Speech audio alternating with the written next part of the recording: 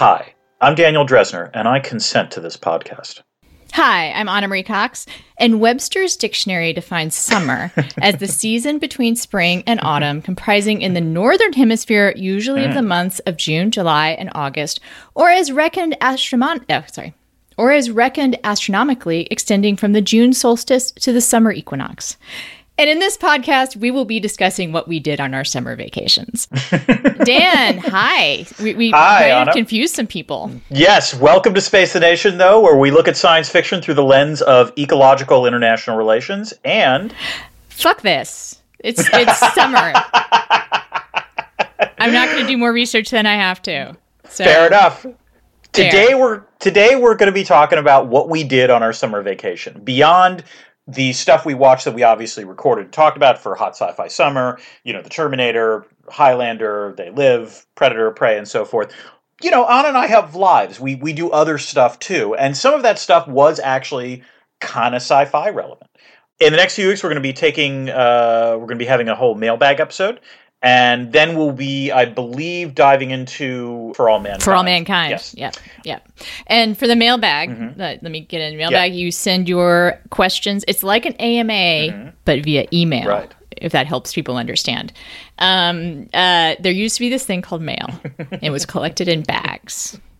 Our younger listeners may not know. No, so I had to show my son once how to actually go to the post office, like what that entailed, because he had never done it. So send your questions, comments, whatever, to spacethenationmail@gmail.com. And if you put mailbag in the subject line, that would be very helpful. Mm-hmm. And also, by the way, if you haven't yet, maybe consider becoming a patron. Our Patreon page is patreon.com/spacethenation. Lots of benefits come with being a patron. You know, you get early access to the podcast, you get access to our monthly AMAs, you get access to the very entertaining Discord that goes on. Anna, what else? Someday we'll have swag. We've promised. Yeah. Someday it will happen. We'll get T-shirts and, merch. People have actually submitted some really clever ideas for it, too. I'll get on it. I will. Yes. It's on my list. However, but it's summer vacation. You don't have to get into it right now. But it's after Labor Day. It's August. Yeah. It's August. It's 100 fucking degrees outside. I'm doing as little as possible. If you are already a patron or for whatever reason cannot become a patron, you can also rate and review the show wherever you get your podcasts. It is actually super, super helpful. Or you could tweet at us. You could just write about us on social media. That's true. I am at Dan Dresner. She is at Anna Marie Cox. So, Anna, how are you? We're flipping everything. We're flipping everything around. Yeah. Well, Dan, I discovered something today. I learned a new thing. Which, as one gets older, during the summer, no less, Anna. That is quite. Summer, I was forced to learn this. Okay. Dishwashers have filters. Really? They do. And you're supposed to clean them every other week. Every other week, Dan. Every other week. I have lived in houses. That feels like a lie to me. I don't believe That's you. what the repair guy said, because I had to call him, because I've never cleaned a filter in my entire fucking life. Yesterday I woke up to check the dishwasher, and there was really gross stuff at the bottom. And I tried to do this is the good stuff, listeners. Yeah, I did what I could. I did not take a picture of the filter because I think it's illegal. It's some kind of human experiment. But yeah, hey, the ASPCA would have come and taken away your pets. Yes, listeners, clean those filters. Apparently, drains are very forgiving, and you can get away for a long time without cleaning them. However, if, say, you go on a spree during your summer of eating nothing but salads, and therefore there's lots of leafy greens on your plates. Okay, so actually, wait a minute. Now there's a couple things this is inspiring thoughts on. The first are, I do like the idea that roughage forces you to deal with your pipes even more, not just, in terms of plumbing. Yeah. But second, this also might be a fundamental... I have a question. How much do you rinse your dishes before you put them in the dishwasher? See, I read somewhere... There we go. I read somewhere that the modern dishwasher can handle a fair amount of debris. Yeah, it's total bullshit. That is I now know this is not to be true. Yeah, okay, now I'm like, there are two kinds of people in this world, Anna. There are the people who actually, like, you know, but don't scrub the dishes. Washing them. Why? But, like, rinse them off, get all, like, the serious stuff off, and then put them in the dishwasher. And then there are the people like, no, that's what the dishwasher is for. My brother is in the latter category. I'm in the former category. He should clean his filter. You should let him know. Like, immediately. Ben, if you're hearing this, clear your filter. I don't know if this applies to Australia, but for the love of God, clean your filter. On the other hand, this is why I think I haven't had a plumber. Probably. Or someone tell me that is probably it, Dan. Yes. I accept responsibility. I did it, and I also had to pay someone to come out and tell me that I did it, so that was fun. So I feel like I've suffered enough, Dan. Okay. Let's move on. Let's talk about why we are doing what we did on our summer vacation. Fair enough. I think it's pretty simple, which is, as I said, we do have lives beyond this. It's not like we only watched, 1980s sci-fi movies over the summer, although that would be kind of an awesome summer, to tell you the truth. But, we watched and read a lot of other stuff. We only do this once a week because we have day jobs and or other tasks that we have to do. But we felt that we did want to talk about them, and you know what? We really like talking about it with each other. Yes. There are times where I think we've come up with an idea for an episode because we were just texting about something that we both watched, and we're like, oh, that's legit happened several times. Yeah. Like, and that was basically the inspiration for this. So as it turns out, a lot of what we were both watching was MCU stuff, but there's other stuff. We're going to be talking about stuff we both watched, stuff that Anna only watched, and stuff that I have only watched. And then if we have time, we're going to try to keep this within the hour that for some reason is what we have decided our podcast should be. Yeah. We might talk about stuff that we enjoyed that was not sci-fi. Although that's correct. Yeah. Something that I discovered about myself making this list is that I pretty much watch a lot of science fiction. It's true. Like, even the ones that like there are some others that like are listed this way, sci-fi adjacent would be the way, potentially to put it. Yeah. But this also raises an interesting question, Anna, which is, in the words of Passover, is the summer different? Like, are your viewing habits... How is this summer different from other summers? Well, how is this season different from all other seasons? In other words, do you find that you, like, watch different things during the summer as opposed to during, the other three seasons? Yeah, I mean, I think I like Bigger and Dumber during the summer. I went to see several movies in a theater. I was really looking forward to seeing Thor Love and Thunder in a theater. Yeah. I haven't actually been this month. Besides, I guess Thor counts as this month. But I also went and saw God, what's the terrible Jared Leto movie that I think I tried to get Morbius? Morbius. I saw Morbius. Oh God, yeah, that's right. No, I haven't seen that yet. In the theater, in the re-release of it, because I like seeing big dumb movies in theaters during the summer. So I confess I enjoyed Morbius. Like, I don't know, like, I don't quite get the hate. Like, oh, that's interesting. Okay. Well, now I might need to watch it to see whether or not I have the same take. But that's fascinating. No, I think I haven't been to a theater since Thor: Love and Thunder. Although part of that is for me because we're going on this big vacation. Like, I've been acting in a more risk-averse way than I normally would because like I don't want to get COVID just before something where I'm supposed to go, and knock on wood that won't happen, but who knows. My uncle got COVID on an Alaska cruise last month. Oh, that sucks. Confined to his cabin on this not inexpensive once in a lifetime. Yeah.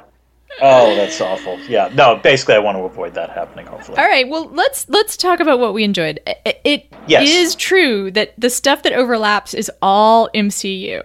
That is correct. So we're going to go through the last 3 MCU shows, and then we will pivot to some other stuff. So we're going to go from, I think, oldest to newest. So we're going to start with actually something I think started airing in the spring, but did you binge watch it, or did you watch it as it was coming out on it? I binge watched it. Okay, so we're talking about... For some reason... Go ahead. Yeah. We're talking about Moon Knight, starring Oscar Isaac, yes.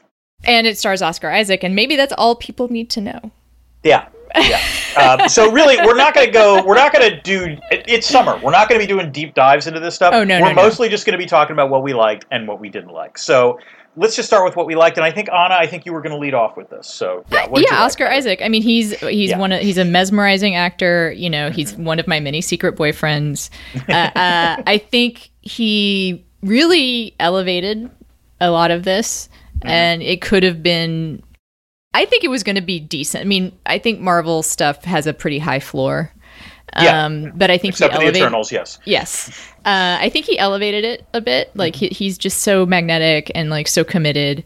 And I, for some reason, was not initially attracted to this for some reason. Like, I don't know why. Like, I just was like, I don't know, that hero sounds weird.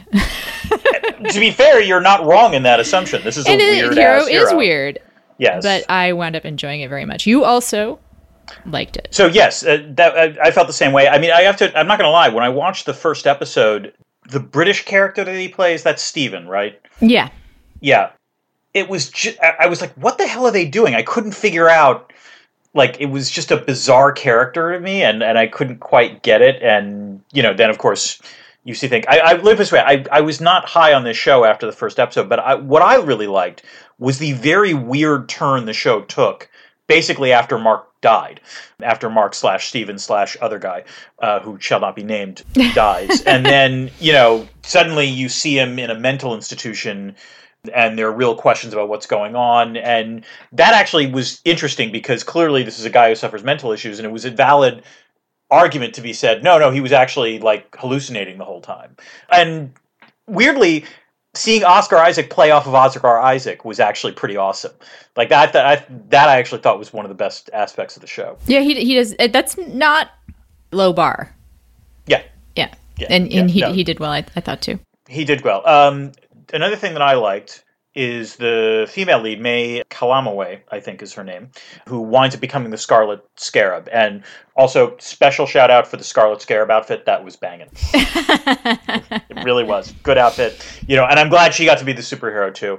So that was something else. And she's the first Arab superhero. Yes. And Dan, I'm surprised you didn't mention Moon Knight is the first canonically Jewish superhero. Yes. I did like that Mark was Jewish. That's true. So, yes, I kept thinking Oscar Isaac, was this good for the Jews or bad for the Jews?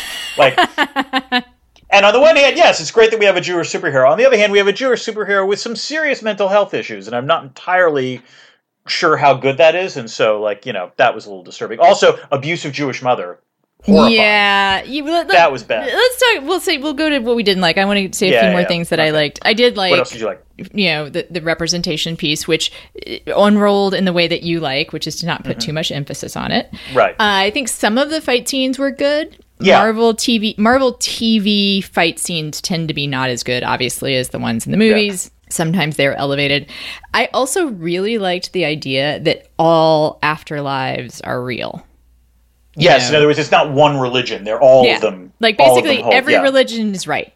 Yeah. That is actually a very ecumenical way of thinking about it. And I do think, and so leave it this way, it's smart for the MCU to push that. That makes total sense from a, commercial perspective. But also, like, I kind of like that I think idea. It might be true, right. Honestly. Yeah. I mean, I think, because what is belief? Right. Except for the capacity to imagine things. Yes. So maybe they're imagined into being. That's sort of the way I think about it. So fair enough. Let's get to the stuff we didn't like, because I think of the three shows we're going to talk about, this was my least favorite. I did not like Ethan Hawke in this.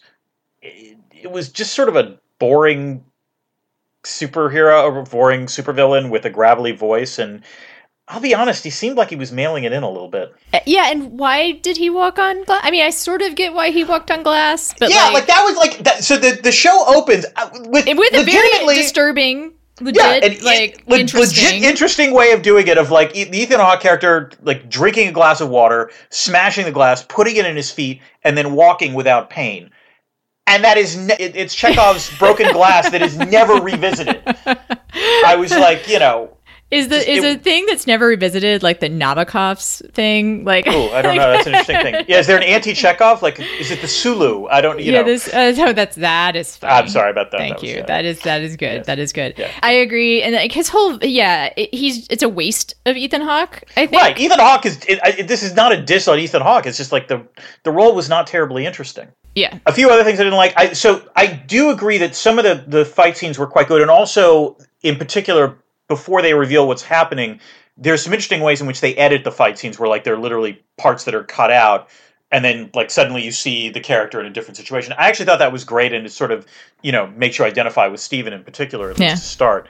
That said, the climactic fight was cut.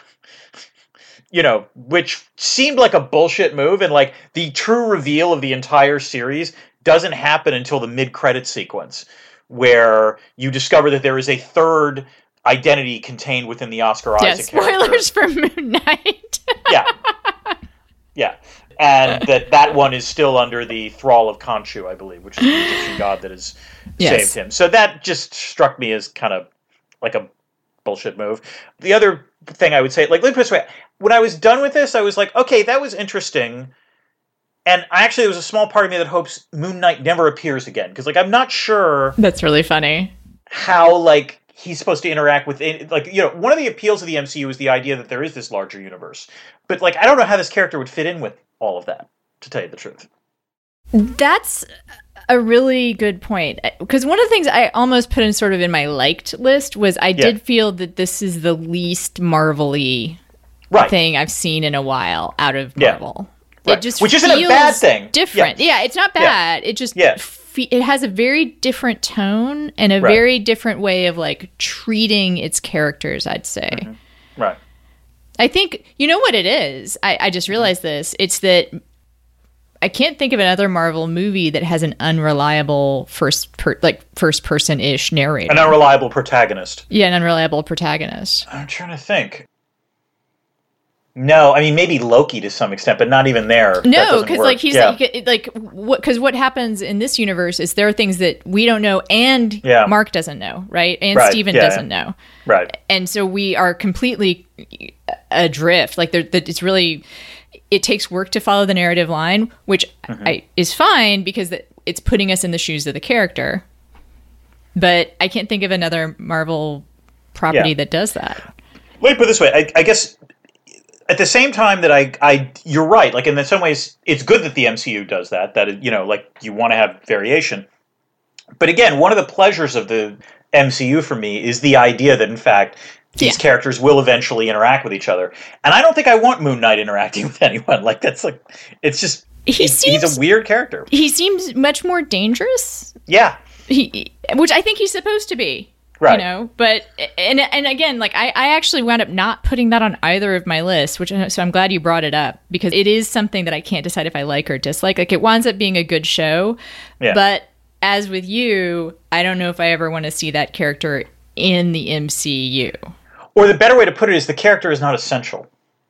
Yeah. Well, I also just don't think he'd mix well. I just don't. I can't see him bantering. No, he doesn't do banter. Like none of the personalities do banter. Like, yeah, exactly. I don't see it. Like there's a lot of there's very little banter. This does not have any Joss Whedon. No, this has been tone to it whatsoever. No. The only thing where I thought maybe there was a little Joss Whedon is when the hippo starts talking. That's true. All right, I'm going to move on. We have a lot to cover. We do, yes. You mentioned the superhero with a mental health problem. This got some kind of talk in the circles I travel in, the mental health awareness circles, about, hey, look, it's the first MCU character that representation, destigmatizing multiple. Well, actually, it's called dissociative identity disorder now. Yeah. And I was like, well, that'd be interesting. And I don't think it did much for people who did it. Did it really destigmatize? I don't think it did. My conclusion, as I said, like both our voices get very high. No, I don't. Yeah, think so. No. Like that's like maybe I'm not comfortable necessarily with an individual with dissociative identity disorder having superpowers. Yeah, there is a way to destigmatize this stuff. I highly recommend if people haven't read Esme Wang's The Schizophrenias, I believe it's called.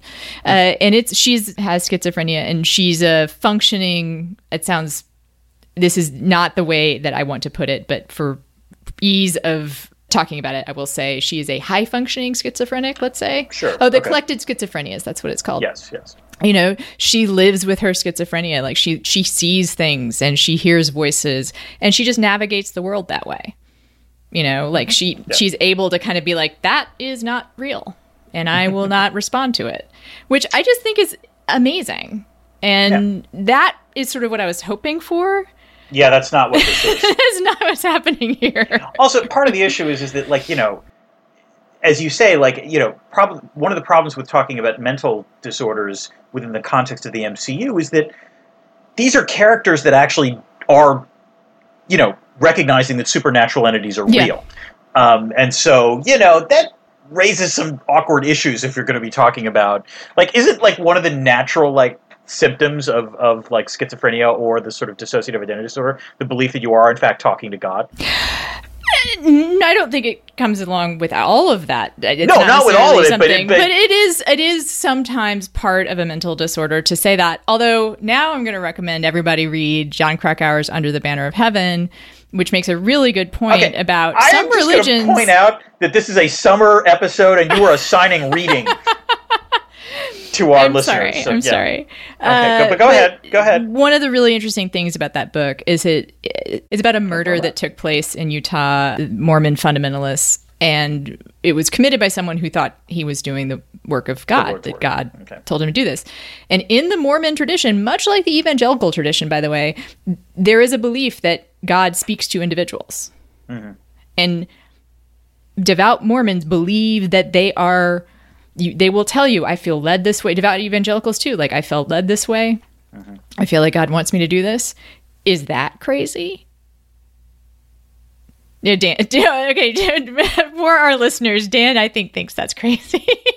I believe that I have, I think this is not a topic for what we did this summer. Okay, all right, you're right. Let's move on to Ms. Marvel. Yes, we are getting way too deep. That is a fall topic, which we will revisit somehow. Let us revisit. Yeah. The problem of God. Yes. Next time. All right, that's for mailbag, maybe. Yeah, okay, that's a good point. Yes. All right, let's get to Ms. Marvel, which was the follow-up show on Disney+. Okay, well, let's start with what we liked. One thing I think we both liked, which was, surprisingly, the partition between India and Pakistan. To be clear, I did not like the partition. No one is necessarily approving the partition, but the episode of the partition plays an important role in the plot of Ms. Marvel. That, as it turns out, I believe Kamala's great-grandmother plays a very significant role in terms of, there's a key event during the night of partition that winds up, revisiting. And I suspect for a lot of U.S. viewers who were not familiar with the history of the subcontinent, this was an interesting education. I cannot take credit for this observation, but I don't remember where I read it on Twitter, which is that the Watchmen, the TV show, brought white people the Tulsa Race Massacre, knowledge of that. The 1921 one. Yeah. And now we have Americans who are notoriously not interested in things that happen outside of America now know about the partition. I'm going to just jump in real quick about a thing I didn't like. We can talk about it more later, which is that as much as I appreciated the history lesson and it being done, well, I felt like, let's say, how the Watchmen handled the Tulsa Race Massacre felt much more organic. I would say it was more connected to the larger themes of the show. There we go. In a way in which, they handle the partition extremely well, but truthfully, it didn't have to be during the partition. It's not like that was these. That's what I mean. Yeah. There is a way in which there's sort of I suppose you could argue, I can't remember the names of the alien species that we deal with in Ms. Marvel. There is the idea of people being separated from their home. And I suppose that does kind of fit with the partition. But I will say, and this is no shame on Ms. Marvel, Watchmen did it better, in part because Watchmen, it was an amazing show.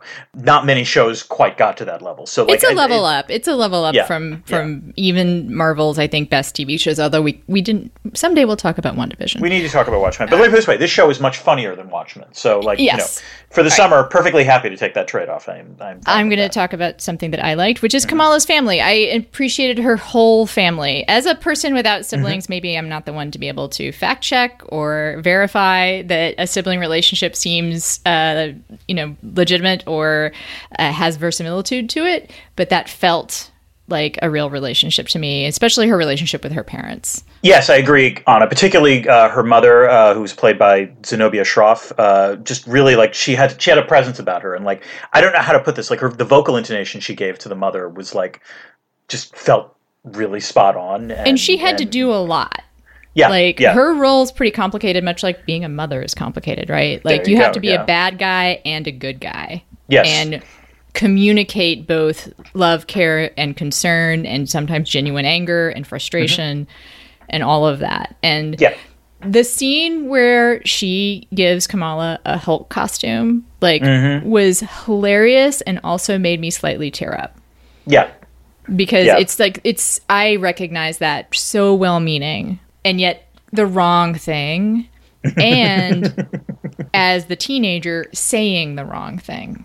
Oh yeah, you know. Yes, no, that was it was a believable moment, and it was, in other words, it was the best kind of television, the best kind of fiction finds conflict not because people are acting malevolently necessarily, but because people are acting with good intentions, but they are who they are, and so eventually there will be conflict as a result. So, like, I thought that was that was what I thought when I was watching that scene. Anything else you liked? I did like Ms. Marvel is interesting because in some ways it's the first post-MCU character. Ms. Marvel, I think, I assume this was part of it in terms of the creation, but I think Ms. Marvel wasn't created until, I think, 2011, if I'm not mistaken.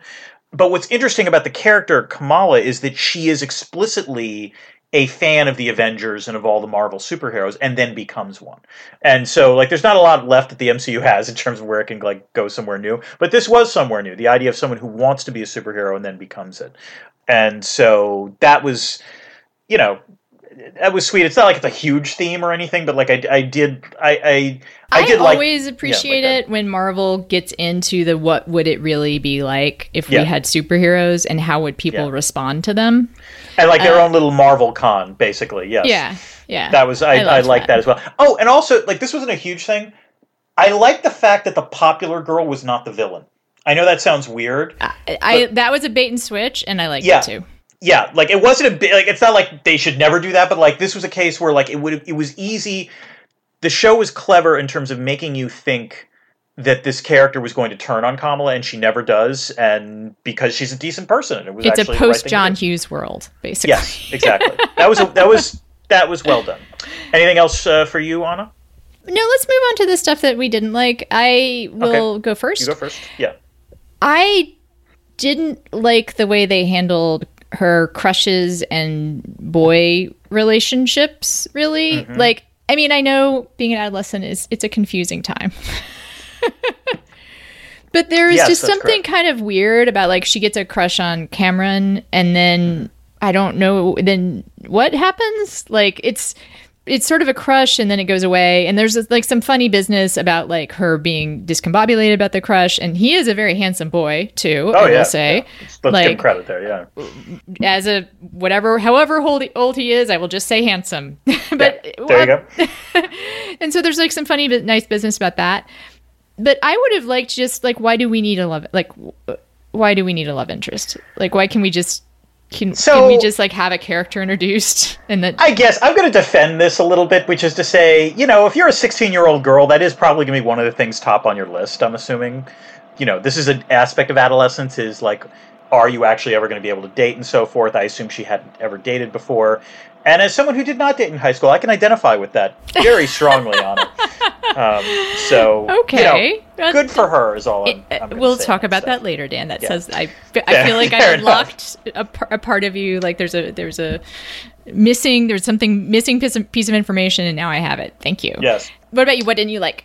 So the larger mythology of, like, who is Kamala? How does she have her powers? Who are the Jinn, I believe? Who are the bads, the bad guys in this? Like, all that was kind of meh, to be honest. It was not terrifically interesting, and the only and the heel turn isn't good either. Like, you never believe that she's actually properly pro Kamala, right? And so when she turns out to be a villain, like, and then also her son still being a good, it's a little, it wasn't great. It was like grade C level in terms of this stuff. The only mild, like, twist I liked, which I know is not in the comic books, but was the suggestion at the very end that the reason Kamala has the powers that she does is not just because of the magic bangle, but because she might be a mutant. And, like, what's the character's name? The geek boy who's got a crush on her. I almost said it too, because like that I didn't mind, like him having a crush on her. That was legit. Yeah. You didn't mind him having a crush on her? Yeah, because I feel like it was just much more subtle. Oh no! See, that's interesting. That didn't strike me as subtle in the slightest. Well, I mean, it's not. It didn't annoy me, and he's not like Bruno, and he's not like flustered by it. Yeah. Which maybe isn't true to life, right? No, it really isn't. But also, they're legit friends. Actually, you know what? Yeah, they are friends. Actually, I have been in situations like that where I've had a crush on a friend. Me too. And I have been able to keep it separate. That's interesting. Actually, I thought you were going to say the opposite, which was you've been friends with people who've had crushes on you. I'm sure that was the case for you in high school. That's probably true too. Yeah. But I think it is possible, even as a teenager, to have a crush on someone and know that it's maybe not right now. I can testify from personal experience. That's correct. Yes. So I think that was pretty well handled. The point being that the suggestion that she was who she was because of the mutation, and literally as Bruno says this, you hear like the X-Men music, which was a clever little call. Yes. Like that's interesting, and that was lovely. Someone I think told me that's the first time they've said the word mutants in that context in the MCU. So yes, I believe that's correct. So very intentional. That was a nice foreshadowing. Anything else you did not like, Anna? No.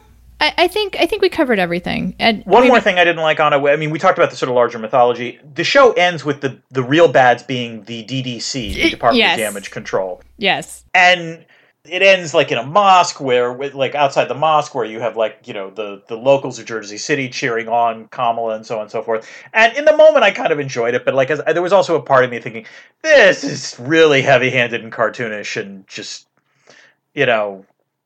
it was almost like they couldn't actually have a real supervillain, so let's come in with like as cartoonish a villain as they can to actually conclude the show. It's funny. Neither of us mentioned some of the like quasi-political correctness stuff that happens. Yeah. Like I think, and I don't know if that's a good thing or a bad thing. There's like sprinkled in it. There's like references to Homeland Security. There's references against Islamophobia. And that's fair. That's totally legit. Like, in some ways. Worked in pretty naturally, I would say. It's not like they're just like advertising, like we know this exists. It has an impact on the characters' lives. Right. Yeah. All right. Should we move on to the next MCU show? Yes. Let's move on to the next MCU show. She-Hulk. Yes. Which now we should make it clear. She-Hulk, Attorney at Law. Yeah, She-Hulk Attorney at Law, which this is only based on watching the pilot episode. Yes, although we both have a lot to say. We do.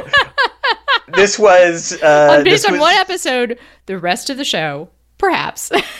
Let's put it this way: it's promising, But this is always how I feel watching an MCU show. But what did you like in particular, Anna?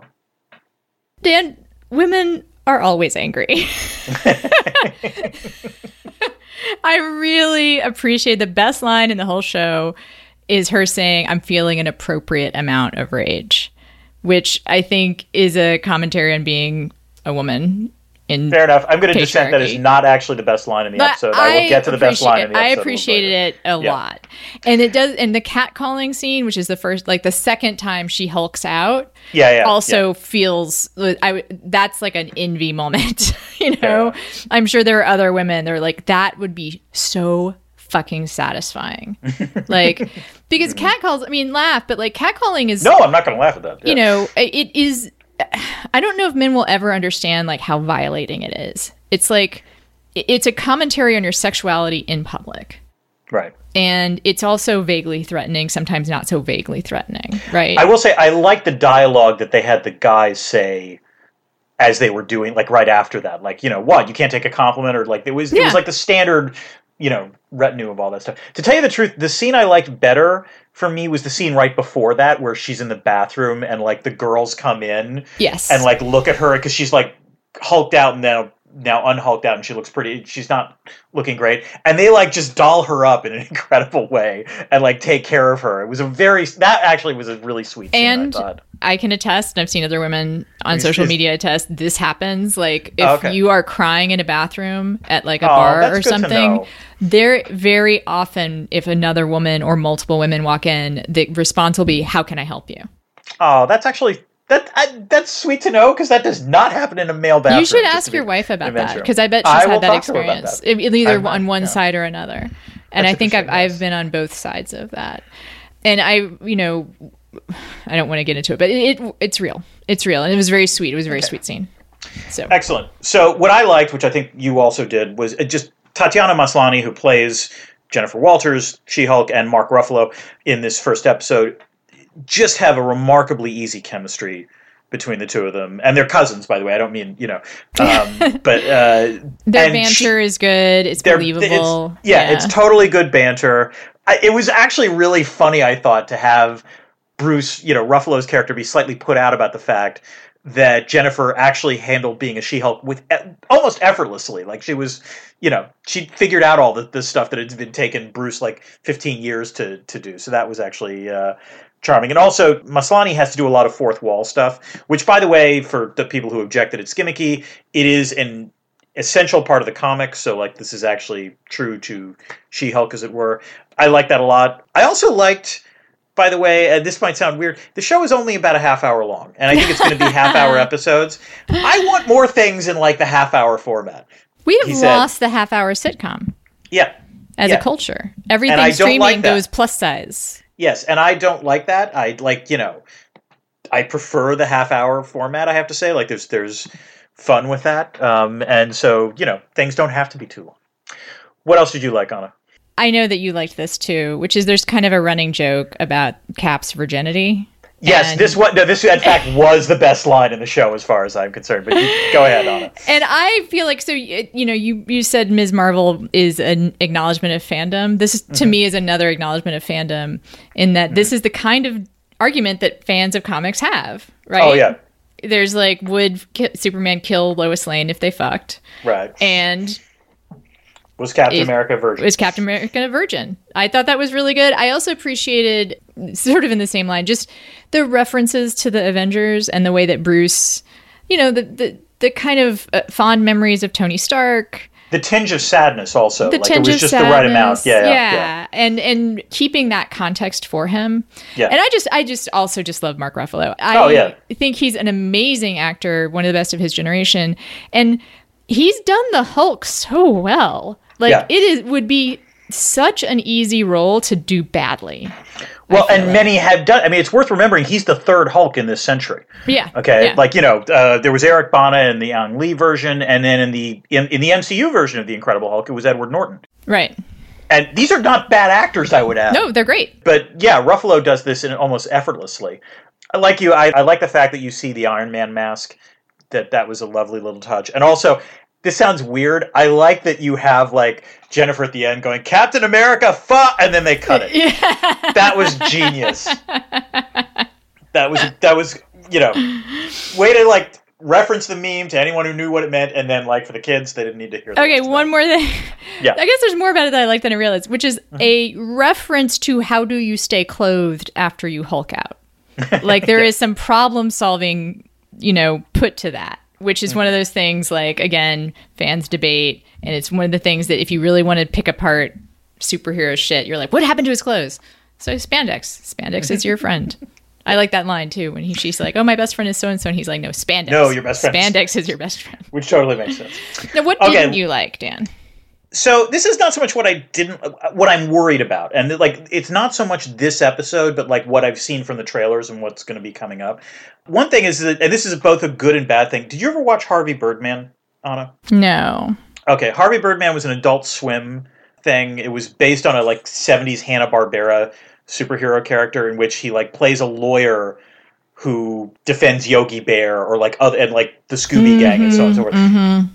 It was a very Adult Swim, like, meta joke thing that is extremely humorous. And there's an element of that in this show which could be good. Because we know already that Tim Roth as Abomination is going to show up. Wong is going to show up. I think Daredevil is going to. It looks like it's going to be sort of like a cameo-heavy show. And that could be potentially good. It also might be potentially not so good. Like, I want to know what Jennifer Walters is. I hope she remains the protagonist. And it's not, like, cutting to other stuff. The other thing, which I think we can agree on probably, is the CGI. You want to get to that? The CGI is pretty bad. And it's been commented upon a bunch. And I think there are some technical reasons why it's worse than even other MCU TV shows, and part of it is because so much of it has to happen, right? Like, right. Very, very little of this can be totally practical effects if you have a Hulk, right? Right. And the other thing, though, is I'm sure you followed the fact that it's come out that Marvel runs a pixel coal mine or something. Like, they treat their digital artists very, very badly. Yes, I know that has been one of the things that has come out this summer. So part of me wonders if this is one of those quiet quitting things, like all the CGI people are doing a work slowdown. There is, yes, and that's bad. And I think the other thing we worry about is, for all the feminism in this first episode, I've seen enough trailers to wonder, like, how far that's going to go, in the sense of, like, first of all, just a simple question: why is it when Jennifer transforms into She-Hulk, does her hair grow longer? That didn't make any sense to me. I know that's like a nitpicky thing, but it does sort of. I noticed it too, and also it gets a blowout. Yeah, like, oh yeah, it suddenly goes from being longer, like, her hair is naturally it stops being kinky, and like suddenly it goes straight and more lustrous. Yeah, I thought about that because, spoiler alert, I want to talk about the boys in the next section. Oh, okay. And there is a character, Starlight, who gets a uniform change, and part of the uniform change is a blowout. But then later in the episode, it's longer. Mm-hmm. But then later in the episode, she's back in her old uniform and her hair's short again. I don't know. Like, yeah. It's weird. Okay. All right. Weird. But yes, like, let me put it this way. I've gotten the impression from the trailers that we're going to see, like, She-Hulk dating as well. And that has the potential to be really good. But it might not be. I am uncomfortable with Marvel handling, like, sex stuff. Well, the answer is they haven't handled it very well. They do okay. Like I actually... Again, I've been doing my annual rewatch of all the Avengers movies. Mm-hmm. And speaking of great acting, Scarlett Johansson and Mark Ruffalo do a great job with the tension between Hulk and Black Widow, or Banner and Black Widow. Right. I never want to see them actually get together. Like, not just because it would like be bad for the storyline and also can't happen now, but like just when Marvel has tried to make actual sex happen on screen, I just feel like. Well, let's put it this way. Never gone well. I can think of 2 times it's actually happened. One was the Eternals, and it was not good. There's no other way to put it. Yep. The other was really good, I thought, but it's just disturbing in a different way, which is Jessica Jones in the first season. Oh, Jessica Jones. Yeah. That was actually a hot scene, like, well done, but like, I don't want to see She-Hulk do that. Let's put it that way. Yeah. Like, this is a different. And Jessica Jones, I sometimes forget about that being Marvel. It's such it was another lifetime. Right. Yeah, that was a great show, but very disturbing one. Right, so, exactly. I have only one more thing to add. Okay. On what I didn't like, which is this is supposedly going to be somewhat of a parody or homage to like Ally McBeal and other lawyer shows. Mm-hmm. I worry about that. Yeah, I've read interviews where I think the showrunner has acknowledged that they don't do. It turned out none of the writers could really write a law show, and like, good. And so, like, I'm not sure how that's going to wind up playing out. We'll just see. Yeah, fair enough. All right, so let's go to things that we have individually watched, but the other one hasn't. I think we're going to do this in descending order of preference. So, Anna, go ahead. Sandman. Oh, okay. People have been talking about it. If people raved about it around you, they were correct to rave. Oh, okay. I was talking to my friend Cher, formerly of Sci-Fi, our friend Cher, about the show. And there's 2 things. One is that there is a scene of a very dog-like animal. Something happens to it, so just know that going in. Good to know. All right. And then the lead is real hot. Okay. Look, this is a virtue. Good to know. And he's real hot, and he's very goth, and that I think they do something that a lot of gothy, emo-y properties don't necessarily do well, which is he's self-aware about his dourness, and the show is kind of self-aware about its dourness, emo, gothness, and there's a little bit of fun poked at it. Patton Oswalt plays his sidekick, Raven, and that might give you an indication of the fact that the tone is not exactly what you think it would be. Okay, good. That sounds intriguing. Something I like, which I was surprised, because like it didn't get, I don't think it made a ton of waves when it came out, but I actually thought was quite good, is a movie for Netflix called Spiderhead. This is with Chris Hemsworth and Miles Teller and Journey Smollett. Yes.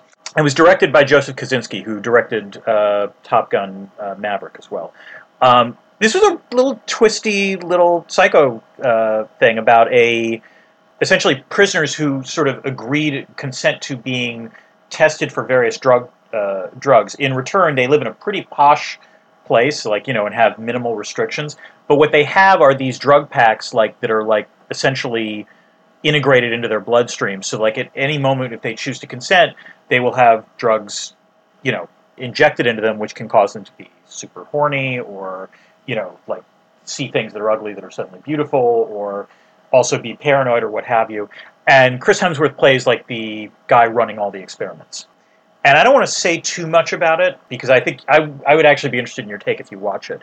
But there are a fair number of surprises in terms of what that movie is about, and had a satisfying ending. So yeah, it was a good little B movie, and wound up being about some deeper stuff than you would have thought. It's based on George Saunders. Yes. Short story. So yes, that's correct. Yeah, it's going to be deep. Yeah. So yeah, and maybe this was an expectations thing where I had no expectations, watching it, because I know Chris Hemsworth has done other crap for Netflix, and I wasn't necessarily expecting great things, but this was a legitimately compelling movie, so it was well done. What about you, Anna? I just started watching The Boys, which I'd heard a lot about and hadn't really been interested in, mainly because it looked a little too on the nose as far as social commentary goes. And as someone who talks about social commentary in movies at least once a week, right? There's kind of a you want to work for it, Anna. I have a kind of high bar for entering into something that's going to be preachy to me, right? If it's too on the nose, that's not always enjoyable for me. Sort of like we were talking about, They Live is didactic but enjoyable, but that's rare. Yeah. Yes, right? Exactly. Yeah. So I thought this might be a little didactic. I started it. I'm just halfway into the first season. Apparently it gets less didactic, or at least better. Season 2 and 3. It is so fucking dark, Dan. I know. I watched the first season of it. I haven't watched seasons 2 or 3, but I watched the first season. I am kind of fascinated by how dark it is. I don't know if I really like it, or if I'm just impressed. I don't know if I'm mad or impressed, The way I think about it, the way I thought about it, it was I'm interested. I put it at the top of my list because I'm definitely going to keep watching it. It's what if Zack Snyder had a sense of humor? Because it does nail the sort of superhero powers and what those could actually mean in a real way, at a very brutal. It's just a brutal show. There's no other way to put it. It is brutal. And I'm talking to Cher again about this today. Hi, Cher. I started to be able to guess what was going to happen by thinking to myself, what's the darkest thing that could happen in this situation? Yeah, fair enough. Oh, yep, they did that. They went there. Yeah. So I think it's worth watching, and a part of me wants to do it for the show because there is a lot of IR in that TV show. There's also a few critiques of capitalism. There's a smidgen, a critique or two. Yeah. Of capitalism. We can talk about that. Yes, at some point we can put that in the schedule. Okay, something else I'm writing, which is almost the opposite, you could argue, of The Boys, is Harley Quinn, which is available on HBO Max. Yeah, I think that qualifies. Don't put those two things in the same room. They're both R-rated. That's about the only thing they have in common, I would say. Harley Quinn is animated. Kaylee Cuoco does the voice for Harley Quinn. Lake Bell does the voice for Poison Ivy, and Alan Tudyk is the voice of the Joker. It is just a really fucking funny show, about Harley after she breaks up with the Joker and sort of tries to sort of find her own path with the help of Poison Ivy and some other sort of D-grade supervillains. And then you see the Justice League in a somewhat different light in this version of events. But it's actually a really funny show, and also the spoiler is that towards the end of season 2, Poison Ivy and Harley Quinn get together, and season 3 is all about their relationship.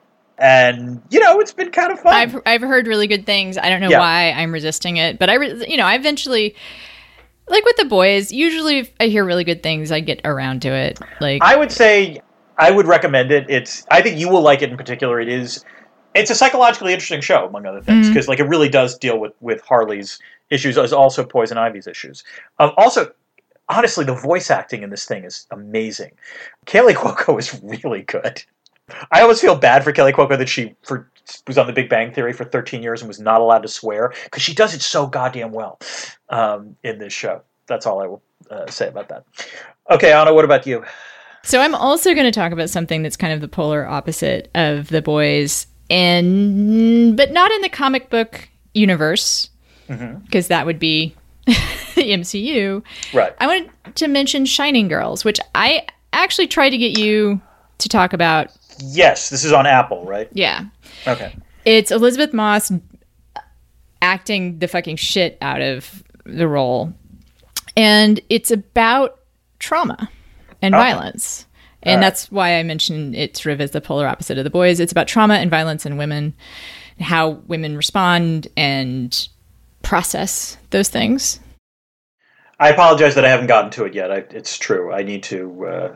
You don't need to apologize, Dan. It's just I do, because you've been pushing. Good. Like I want. I should. I live this way. I haven't. Like, I've watched like 2 minutes of it. I need to actually give it a fair shake. I think it's worth watching, and I'll put this out there for everyone, which is that it deals with how do you recover from trauma, and there are time jumps in it, and almost every genre, sci-fi adjacent show that has a somewhat unreliable narrator has to do the thing where is it their mental illness or is it really happening?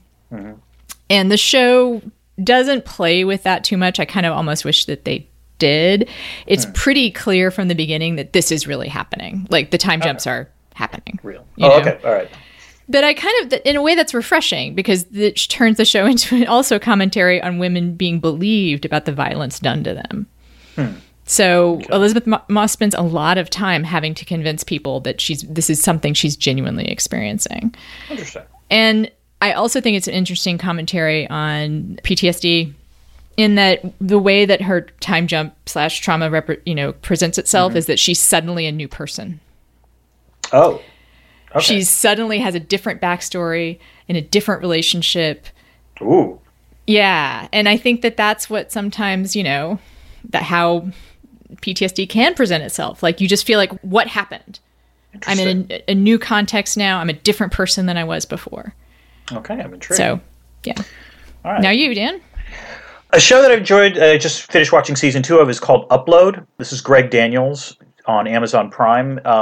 It actually is sci-fi. The premise is that the main character dies in the opening episode, but there is now a process called Upload, where you can take someone's consciousness, put them in a virtual reality, in a virtual space, and depending on how much money you have, either really enjoy it or not. I actually want you to watch this, Anna, because I do there's a fair amount of commentary about capitalism in this. Mm-hmm. And there's also sort of a plot of, like, why did he die? And he winds up falling in love with his angel, who is the company rep who has to sort of take care of him, and, like, make sure he's dealing with everything okay in the afterlife that he's located in. It's set about, I think, 30 or 40 years from now, but it's not precise. And, like, there's a lot of fun pop culture stuff they sort of sprinkle in about, like, where society has gone. Particularly, I like they have, like, a lot of bizarre mergers. Like Kentucky Fried Chicken Amazon or something. Like, I can't remember what they do, but, like, it's a bunch of, like, amusing mixes. And, just, again, also half-hour format. So, like, short, sharp episodes, really done well. It's a very bingeable show, so I would recommend that. I will now say something that I liked, Dan. Okay. Yes. That is how we were doing this. We were taking turns. Yes. Yeah. So I'm actually going to mention a book, Dan. I also read. I read on my summer vacation. You read? Okay. I read. Fine. We're going to read Adrian Tchaikovsky's Children of Time later in our experience. But I read his newest series, which is a somewhat military-esque setting. It's called Shards of Earth is the first one. And it's not super special, I'm going to say, but I did read it and I did enjoy it. Fair enough. I enjoyed it very much. I enjoyed it so much that I actually bought the second book immediately. And I also don't tend to like sort of military-ish sci-fi. So, and this is why I liked it, Dan. Yes. The military-ish part is that there is a engineered race of female warriors. Yeah, that tracks without not liking it. Okay, go ahead. Keep going. I sort of like, oh yeah, that's why I liked it. Who the backstory is that they were brought into being by a Earth scientist who was like, fuck this shit. I'm going to go create the Amazons. I'm trying to picture the scene in which that would be shot. Just like some scientist going, "Fuck this shit! I'm creating Amazons." God damn it. I love it, and she's a female. Like she's just like, all female society is going to work out better. Sure. Okay. And she makes them amazing, of course. And they all it gets a little bit into like what would that be like if you had an all-female Amazon society that turns into the mercenaries of the rest of humanity. So, all right. So that's my thing. What's the next thing that you like? Well, okay, since you went with books, I too read, Anna. So what I did was I read the last 2 books. Yeah, I know. I read the last 2 books in the Last Policeman trilogy. So we talked about the first one on this show, I think back in the spring, if memory serves. And so I read the remaining 2 books in the trilogy. And the first one I think I wound up liking the best, but I will say this. I like the second and third books held my attention. Because one of the things I was, held my attention. Well, no, that's a great blurb. I think I mean that in a much more positive way than it sounds like. In the sense, like I read both of them like very quickly. Right. I wanted to know. That's sort of the same thing I was saying about the Adrian Tchaikovsky stuff. And also, like now that I've seen how it ends, without giving anything away, I will say that the ending is better than Don't Look Up. Let's put it that way. All right. And there are ways in which I think Don't Look Up riffed off of it, actually. So it also did paint a legitimately interesting way in which society would break down if you know the end date. So things get worse, as you can imagine. Like when we were in the first book, it's like 6 months until the end of the world. The next 2 books, take place like 90 days and then the last week. And the direction it goes is entirely believable, and I thought actually, like in some ways, the world building is kind of the best part about it. So that was well done. So I'm just going to mention 3 TV shows that I liked. I've talked about all of them in the newsletter, so I'm not going to go into great detail. Evil is a show on Paramount Plus that's about a group of assessors for the Catholic Church. They go around and assess demonic possessions. Okay. Sure. Yeah, it got written up a very long piece in the New Yorker about the husband and wife that created it.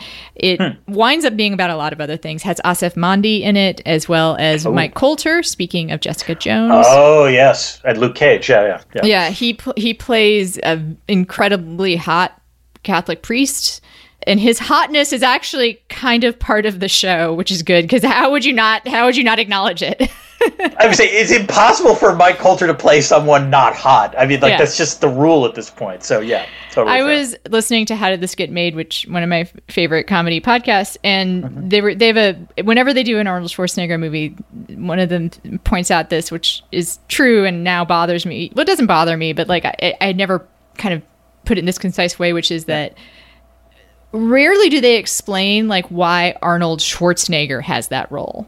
Like when he's not playing like a mercenary or something, like when he's supposed to be just playing like a dad who's enormous and has an Austrian accent. Like they never kind of like explain. There's no backstory given of, oh, come on, when you were born in Austria, and your father, the world weightlifting champion or something. Yeah. So enough. I appreciate that. Like there's a reason for Mike Coulter being hot. Like it's not just like this incredibly hot piece and no one kind of comments on it. Like no one. Oh, okay. So they do comment on it. Good. Yeah. All right. Moonhaven, which is a detective story in space, like literally detective story on the moon.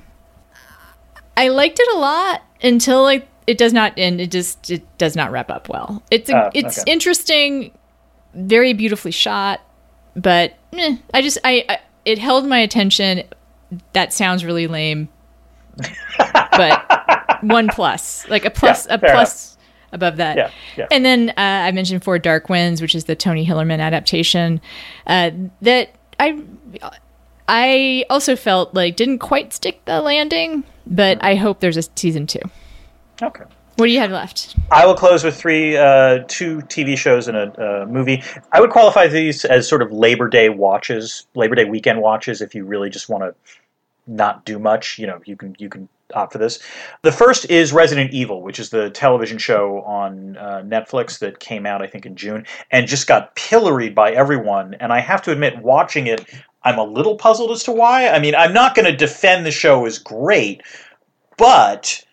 And I wrote an article in Slate on this, and you can, access that if you want to learn more about this. But I would say that, because the problem is that the main character is annoying as fuck. There's just no other way to put it. But there are some actually smart things about the show. It's set in 2 time periods, one before the zombie apocalypse and one after. And so that actually adds some tension in terms of why do you get to the zombie apocalypse. But the show's secret weapon, and it's not close, is Lance Reddick, who was from The Wire and from the John Wick films, and is, I believe, Albert Wesker in this show. And those who know the Resident Evil mythology are aware of the implications of that. Reddick can't act badly. He's just really good in this. He has a fantastic scene in the first episode of this show that has nothing to do with zombies and just defines his character extremely well. And it's a tremendously well-written scene, but also an incredibly well-acted one. And there's some legitimate comedy a little later. It's worth watching. The second is Obi-Wan Kenobi, which I did watch to the end. Did you watch all of it, Anna, or I think you gave up? I gave up after the first couple episodes. I will say this. It dragged for me. It picks up. There is some legitimate, interesting action. There is let's put it this way. I don't think it was necessary, and there are ways in which it fucks with the mythology that I'm not crazy about. That said, there are some things that I thought were legitimately good about it. First of all, again, it's Ewan McGregor, and, that not an unpleasant person to watch. I think Hayden Christensen gets some redemption in this show. Let me put it this way, he does more interesting stuff here than possibly the entire prequel trilogy. And there's a little more kind of a low bar, but but I'm still going there. I appreciate it. I get what you're saying. And finally, there's the introduction of a new character, one of the Inquisitors, played by Moses Ingram, who apparently caught a lot of shit on social media, and I'm not entirely sure why, because she's fucking amazing in this. She really radiates... Oh, go ahead. Well, Star Wars has an increasingly toxic fandom, basically. Well, I mean... Okay, then that's fucked in the head, because, it is, but it's also just something that sort of has, toxicity attracts toxicity. I guess. And, she radiates, let me put it this way, she adds a different energy that I have not seen in a previous Star Wars property, and it's extremely well done, up until the final episode where her behavior makes no fucking sense whatsoever. But, for the first 5 episodes, she's really, really good. And then the 6th episode is redeemed somewhat by there's an interaction between Vader and Kenobi that I actually thought they handled reasonably well. It's not great, but it's okay. And then the third thing is a Netflix movie that just came out, starring Jamie Foxx and Dave Franco, called Day Shift, which I told Anna she might like, because it's about vampires and vampire hunting in the Los Angeles area, and there's a union, Anna. And in some ways, one of the key plot twists of the show is that Jamie Foxx, to keep his family in LA, needs to get back in the union so he can earn good union wages for vampire hunting. And he was a scab. Yeah, exactly. Well, he was kicked out of the union, so he was doing scab work. It was a problem. Yeah. There is some really good action scenes in this. There's one about smack dab in the middle of the movie where Jamie Foxx and I think Scott Adkins, who's a well-known action hero, and one other guy take a nest of vampires, and they're it's legitimately well staged action and quite compelling. Oh, is that wait. it? Is that we? Have we? Wait. It's like the flotsam and jetsam of other things that we've sort of watched, but didn't go. Yeah, it's non-sci-fi shit. Yeah, it's not sci-fi shit. I don't know what it's doing in space. Right, but first, most important for the debris field, congratulations to Alwyn.